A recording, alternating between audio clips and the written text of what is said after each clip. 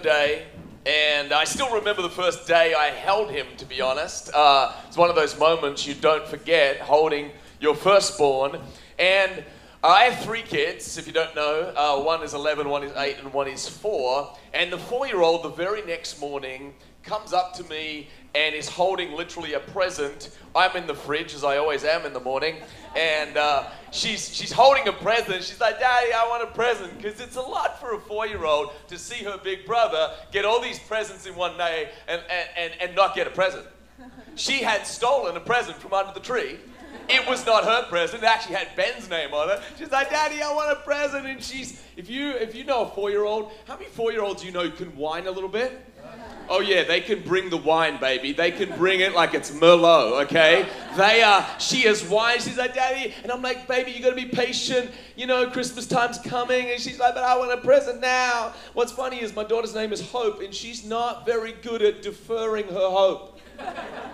It's an oxymoron, and I don't expect much. I mean, she's 4 years old. The scripture actually says in Proverbs 13, verse 12, it says, "Hope deferred makes the heart sick." It says, "But a longing fulfilled is sweet to the soul." Well, let me give you the fatherhood translation of this. You ever heard of the fatherhood translation of the Bible? Yeah, there is none. But let me tell you, I've just created it. And here's what it says. "When hope is deferred, she tried to make daddy sick with guilt and harassment." That's my translation of the Bible, the fatherhood translation. Christmas is all about gifts, isn't it? It's all about gifts. And what's strange is, I began to talk last night.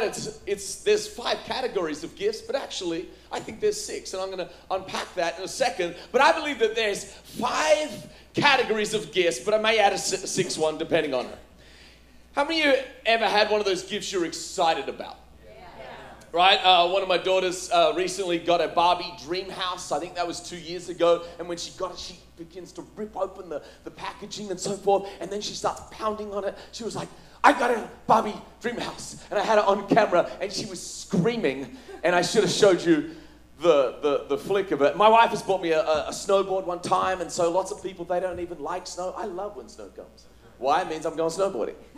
It's those gifts you're excited about. Then there's those gifts that are kind of pleasant, isn't it? There's the pleasant gifts. You're like, "Oh, that's nice. Oh, that's nice."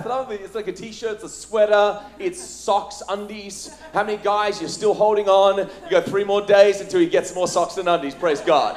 Okay, all your socks and undies got holes in them, but someone's going to come along and give you some socks and undies. You're like, "Oh, that's nice. Thank you." Because the other ones are disgusting and should be burnt forevermore. I'll tell you a funny moment. My mother-in-law many years ago, she was not my mother-in-law at the time. I think I was engaged to Miriam, and I had these undies that just had lots of holes in them.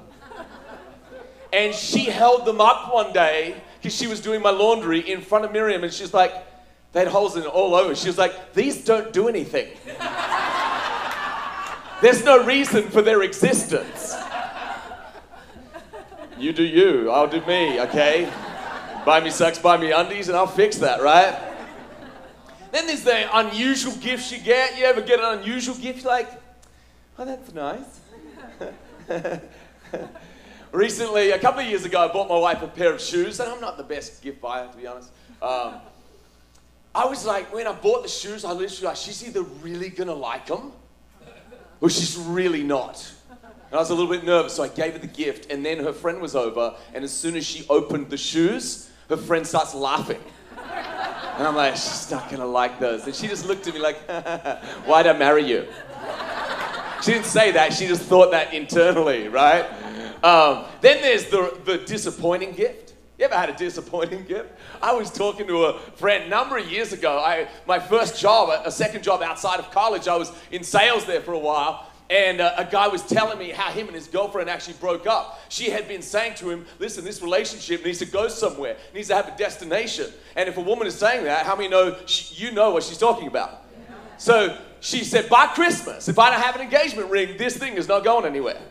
It was Christmas morning. They are unpacking gifts, and the girlfriend is literally looking like, "Where's the ring at?" There was no ring. She literally looked at him and said, "Get out." Get out. That's the disappointing gift. There was no engagement ring.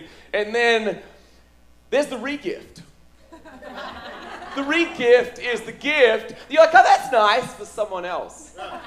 You don't say that, of course, unless you're a hateful person. But there's the re-gift, isn't there? And I actually went last year. I didn't even know this was a thing. I went to a re-gift party. Re-gift, what's a re-gift party? It's where you take the gifts that you didn't want and you go to another party and you see if anyone else wants them.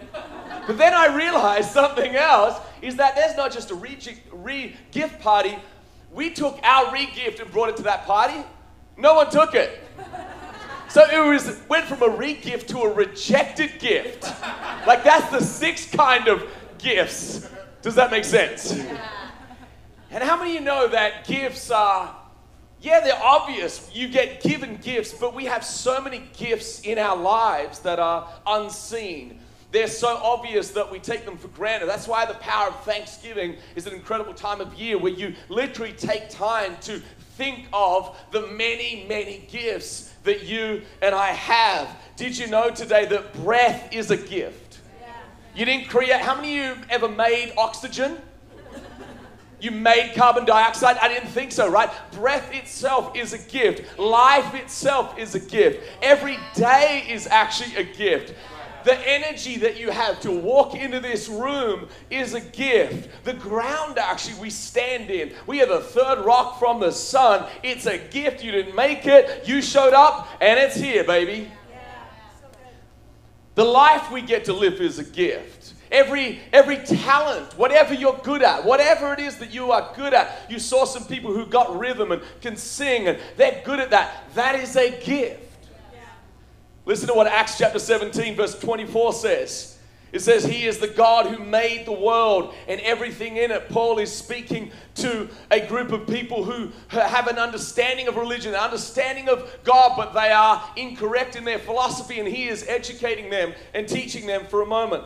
And he says this, since he is Lord of heaven and earth, he doesn't live in man-made temples, and human hands can't serve his needs, for he has no needs. He himself, speaking of God, gives life and breath to everything, and he satisfies every need. Everything you have is a gift. Sometimes my wife and I will have a discussion.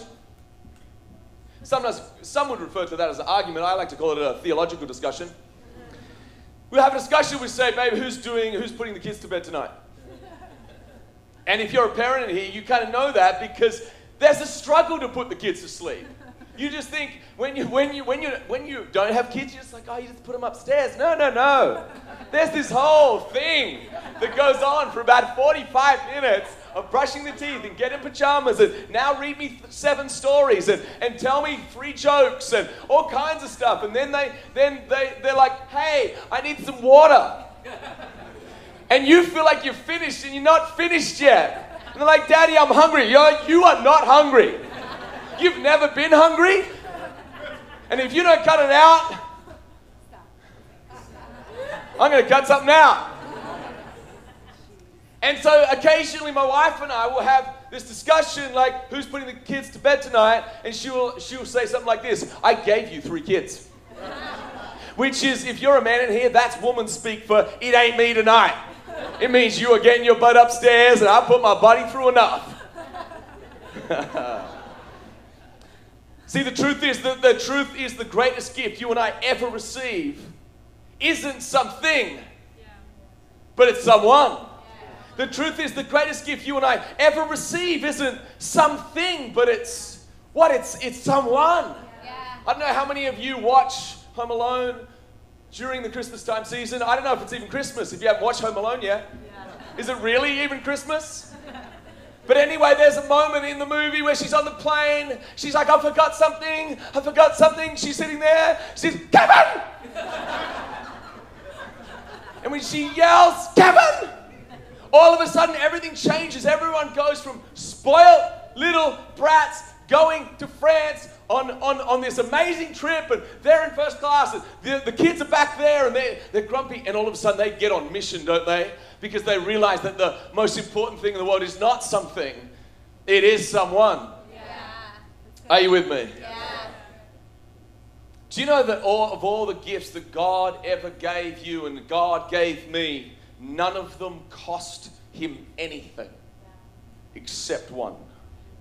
Of everything that God has ever given you, breath and life, none of them cost him anything. He literally spoke and worlds were created. But there is one gift that cost him something. It is the gift of his son, Jesus. Luke chapter 1 verse 30 says this, "Don't be afraid, Mary. The angel told her, for you have found favor with God, and you will conceive and give birth to a son, and you will name him Jesus." Verse 32 says, "He will be very great." Someone say very great. "He will be very great, and he'll be called the Son of the Most High. And the Lord God will give him the throne of his ancestors David, and he will reign over Israel forever, and his kingdom will never end." I want you to pay attention to that for a moment. It says, "and he will reign forever." You see, there will be a time when Jesus comes back and he will put all the wrong things right. But what he wants to do is reign in your heart and reign in my heart. There are 2.3 billion people on the planet today who call Jesus not just the Son of God, but God the Son, because they've allowed him to reign in their heart. What's interesting about God is that God often takes moments to teach people lessons that he still reigns. A French philosopher called Voltaire was famous as saying this: in 100 years, in the 1800s, here's what he said. He said, in 100 years, he says, Christianity will be dead. He said this in the 1800s. What's interesting is that the Bible Society, funnily enough, bought his house and then printed Bibles from his home. Isn't it unusual that God has a funny sense of humor? When people get really arrogant and prideful, he's like, you know what? Let's take your house and you're going to be dead and I'm going to print the Bible in there. His kingdom will never end. Do you know that he is the only person to ever live whose primary reason for living was dying? He is the only person to ever live whose primary reason for living is dying, but he didn't stay dead, thank God.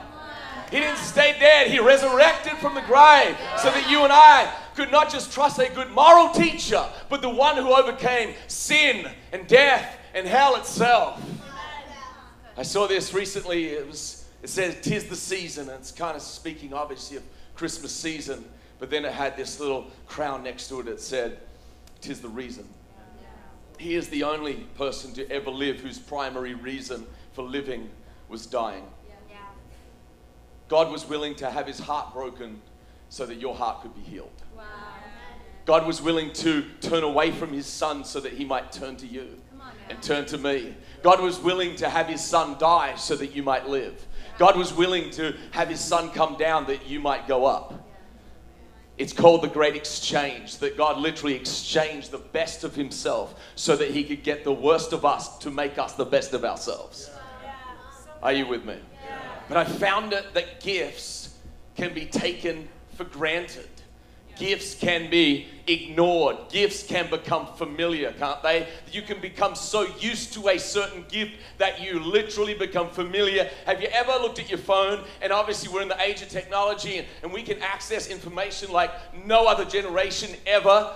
But if for some reason you walk into a building and the Wi-Fi connection is not as fast as you would like, and it took 2.3 seconds instead of 0.3 seconds, you start getting frustrated. Do you remember my mother actually is here today from Australia, and back in the day, my mum used to sell encyclopedias. You would spend thousands of dollars to have encyclopedias in your house, and now it's on our phone. But you can't become familiar. And the problem sometimes with the faith, the problem many times with Christianity, if you grow up in a Christian or Catholic background, is that we become so familiar with the story, is that we miss the power of the story. We miss the essence of the story. We miss the wonder of the story. It is the story above every other story. See, the gift can be taken for granted. The gift can be ignored. The gift can become familiar. And the gift can become trifle or token. I want to tell you a story that is a true story of the 1800s. A young a poor South African farmer had a small little house, and he had an ox, and he would work his fingers to the bone. He really had a meager existence. And in the 1800s, a lot of diamond and gold stories began to circulate around the world. And a traveler came by and told this man, his name was Ali Afid. He was a poor farmer, and they said, listen, if you will go to a place in India where these two mountains meet and there's this stream going down, you'll just put your hand in and out will come diamonds, and you'll never have to struggle for the rest of your life. And he said, and he began to dream and think about diamonds and think about gold. And all of a sudden, one day he says, honey, I'm done with this. He sells his farm and he travels to India. He doesn't find any diamonds in India. And he ends up searching his entire life, the continent of India, the continent of Africa. And he gets to the point where he's poor and he's broke, and he sends a letter to his wife and he says, there are no diamonds anywhere. And he jumps into a river literally to kill himself. Well, the interesting story about this man is that one day he sold his farm, and the farmer bought his little place, and it was acres and acres, and it was a poor place. And one day he's farming the land, he's working hard, and for months he found himself having to grab these black rocks and throw them to the side because they were getting in the way of his farm. And there were literally hundreds, if not thousands, of these black rocks. So one day he grabs one of the black rocks, that he found this one black rock, the sun hit it. And he said this rainbow type kind of picture came out of it. He's like, wow, this one is quite special. So he puts it on the mantle of his home where the fireplace is. Well, one day a priest came along to welcome him to the community and just chat with him. And they're talking and talking. And then as they're talking, the priest looks over on the fireplace and he sees this huge rock, this huge black rock. And he looks at the farmer and says, where did you get that? He's like, oh, that thing. I got hundreds and hundreds of those things everywhere, all throughout my farm. They keep getting in my way. And he said, do you realize what you have? You have a diamond in the rough. He said that literally became the Rotunda diamond mine.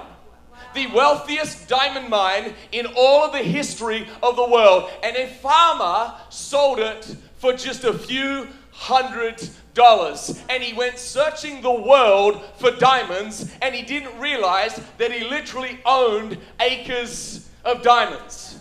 And I want to suggest to you today that the message of Christ is sometimes like that. It can seem like it's kind of surrounded by rumor sometimes and blackness sometimes, and you heard something about someone, and if you ever watch TV, which I'm sure some of you do from time to time, the only time the TV will ever put anything on about a church is scandal.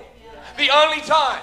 But I want to suggest to you today that under that unraveling that you and I many times have to do is the greatest gift ever imaginable. It is the greatest gift on this planet. There is no gift like this gift. Here's what Jesus said in Matthew 13, verse 44. He says, the kingdom of heaven, he said, it is like a treasure. It is like a treasure hidden in a field. When a man found it, he hid it again. And then in his joy, he went and he sold all that he had and he bought that field. Isn't it amazing you can overlook the greatest gift? If I was to offer you today the gift of salvation or $1 billion, I wonder which one you would choose. If I was to offer you today $10 billion or the gift of salvation, I wonder which one you would choose.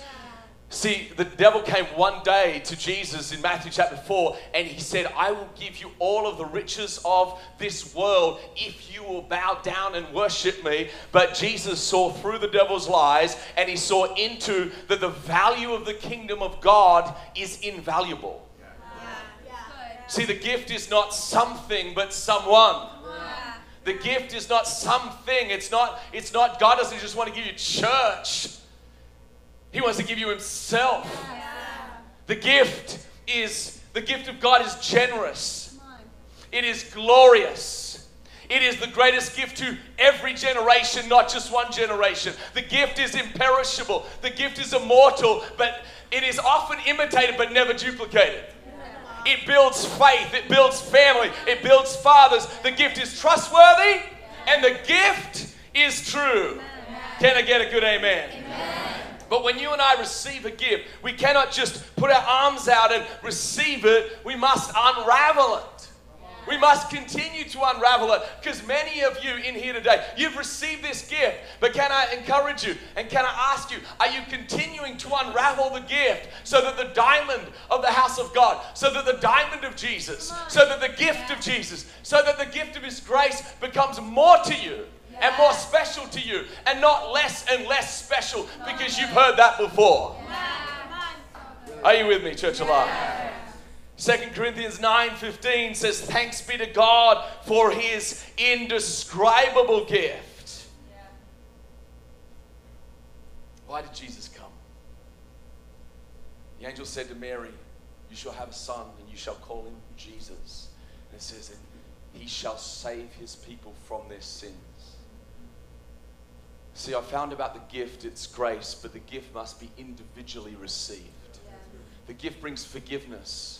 And the gift actually brings toughness in troubled times. I found that the gift of the Father's house. See, the gift is the gift of righteousness, but then God gives us a gift called the house of God. Do you know that the very word Father in the Hebrew means strength of the house? And I found that if you'll make Him the strength of your house, then you will become the strength of your house. We must not just value the gift, but we must value the Father's house. For everything within the Father's house, God wants to teach you. God wants to equip you. God wants to speak to you. God wants to put purpose in you. Let me give you statistical facts. Statistics say that 50% of people divorce. 50%. But if you just attend church weekly, it drops to 12%. 12%. But if you pray regularly and read your Bible regularly, do you know it drops under 1%? What does that mean? It means that you are, the strength of a home is the strength of their faith. The strength of a house is actually the strength of the Father. He is the Father of our strength. He is the strength of our house. Can I get a good amen? See, what God does is He reveals Himself to you and to me through His names. God has so many names that it is the attributes of God. And so let me try and unravel and unwrap it for you today. See, I believe that God is both indescribable, but He is describable. In other words, all of human eloquence can give no justice to truly who He is. I can tell you about Him, but you need to see Him by faith. You need to experience Him in your spirit. Let me do my best to unwrap this incredible gift and try and describe the one who is indescribable. One man put it like this: Jesus is the bread of life so that bakers can understand. You see, you've got to understand about God. God reveals Himself through often your need. See, He comes to Moses and He says, he literally says, who do I say that you am? He's like, tell him I am. And that's very confusing. Have you ever walked up to someone and they're like, who are you? And you're like, I am. You're like, what do you mean, I am? You're like, I am. In other words, what he was saying is, whatever you are, whatever you need, Moses, I will be that for you. So whatever need you're going through right now, do you lack purpose? God will fill you with purpose. Do you lack faith? God will fill you with faith. But let me say this: Jesus is the bread of life so that bakers can understand. Jesus is the water of life so that plumbers can understand. Jesus is the light of the world so that electricians can understand. Jesus is the cornerstone so that architects can understand. Jesus is life so that biologists can understand. Jesus is the great physician so that doctors and nurses can understand. Jesus is the good teacher so that educators and students can understand. Jesus is the Son of righteousness so that astronomers can understand. Jesus is the hidden treasure so that bankers can understand. Jesus is the lily of the valley so that florists can understand. Jesus is the rock of ages so that geologists can understand. Jesus is the true vine so that horticulturists can understand. Jesus is the righteous one so that judges and lawyers can understand. Jesus is the pearl of great price so that bankers can understand. Jesus is wisdom so that philosophers and students can understand. Jesus is the word so that actors can understand. Jesus is the good shepherd so that farmers can understand. Jesus is the word so that texters can understand. Just made that one up right now. Jesus is Jesus is the Alpha and the Omega so that scientists can understand, Steve Rozek. Jesus is the King of Kings so that royalty can understand. Not sure I've got any royalty in here, but let's keep on moving. Jesus is the way so that traffic wardens and traffic workers can understand. Jesus is the truth so that politicians can understand. Always get the little laughter on that one.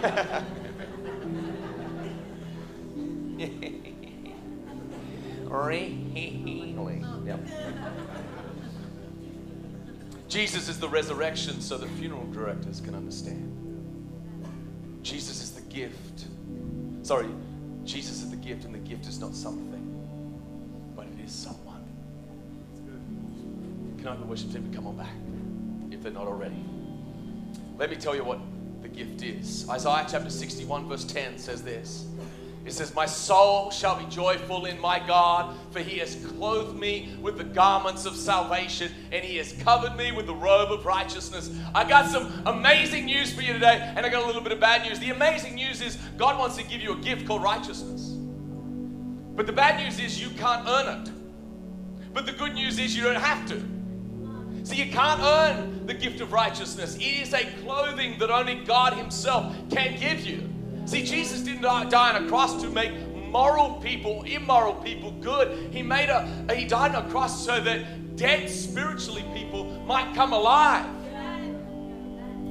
And I wonder today, listen to what Psalm 27 verse 1 says. It says, the Lord is my light and my salvation. He says, whom shall I fear?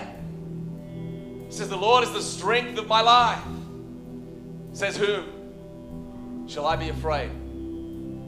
You know, the treasure that the man sold everything, and he didn't realize that right in front of him was the treasure. And I wonder today if there's some people here that have, yes, you're in church, but have you individually received the gift that God wants to give you? I want to suggest one other thought before I close today. The wise men were not wise because they followed the star. The wise men were wise because they kept following. And in America today, in Christianity today, there are too many people that say, I've received the gift, but you question whether they've received the gift because they don't continue to follow like the wise men did. See, Jesus must follow, and he must change your path. See, when he gives you a gift called righteousness and you see it, he has to change your path. You have to turn a different way. The wise men came and they followed the star and they found the person of Christ, and then they worshiped. But then as they went to leave, the God began to guide them. And he began to guide them to a different path. Why? Because there was danger in the path they were following. Have you received the gift of life, but have you continued to follow? So all across this place, I'm going to ask you to close your eyes and bow your head in a moment. And I'm going to lead us in a prayer. And that prayer, for some of you, will be the first moment where you say, Jesus, it was my mum's religion. It was my dad's religion. It was my mum's faith. It was my dad's faith. But can I ask you a question? Is it your faith? Have you individually received the greatest gift ever imagined? And you can do that by faith. So close your eyes with me. We're going to pray a simple prayer, and that prayer will connect you to the greatest gift, but the gift is the person. All across this place, let's pray. Say, dear Jesus, thank you for dying on a cross, rising from the dead. You are the gift that keeps on giving. So today, by faith, I receive you. I turn to you. I trust in you.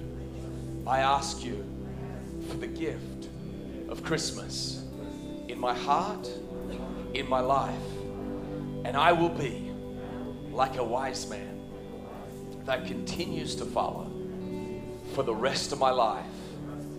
In Jesus' name.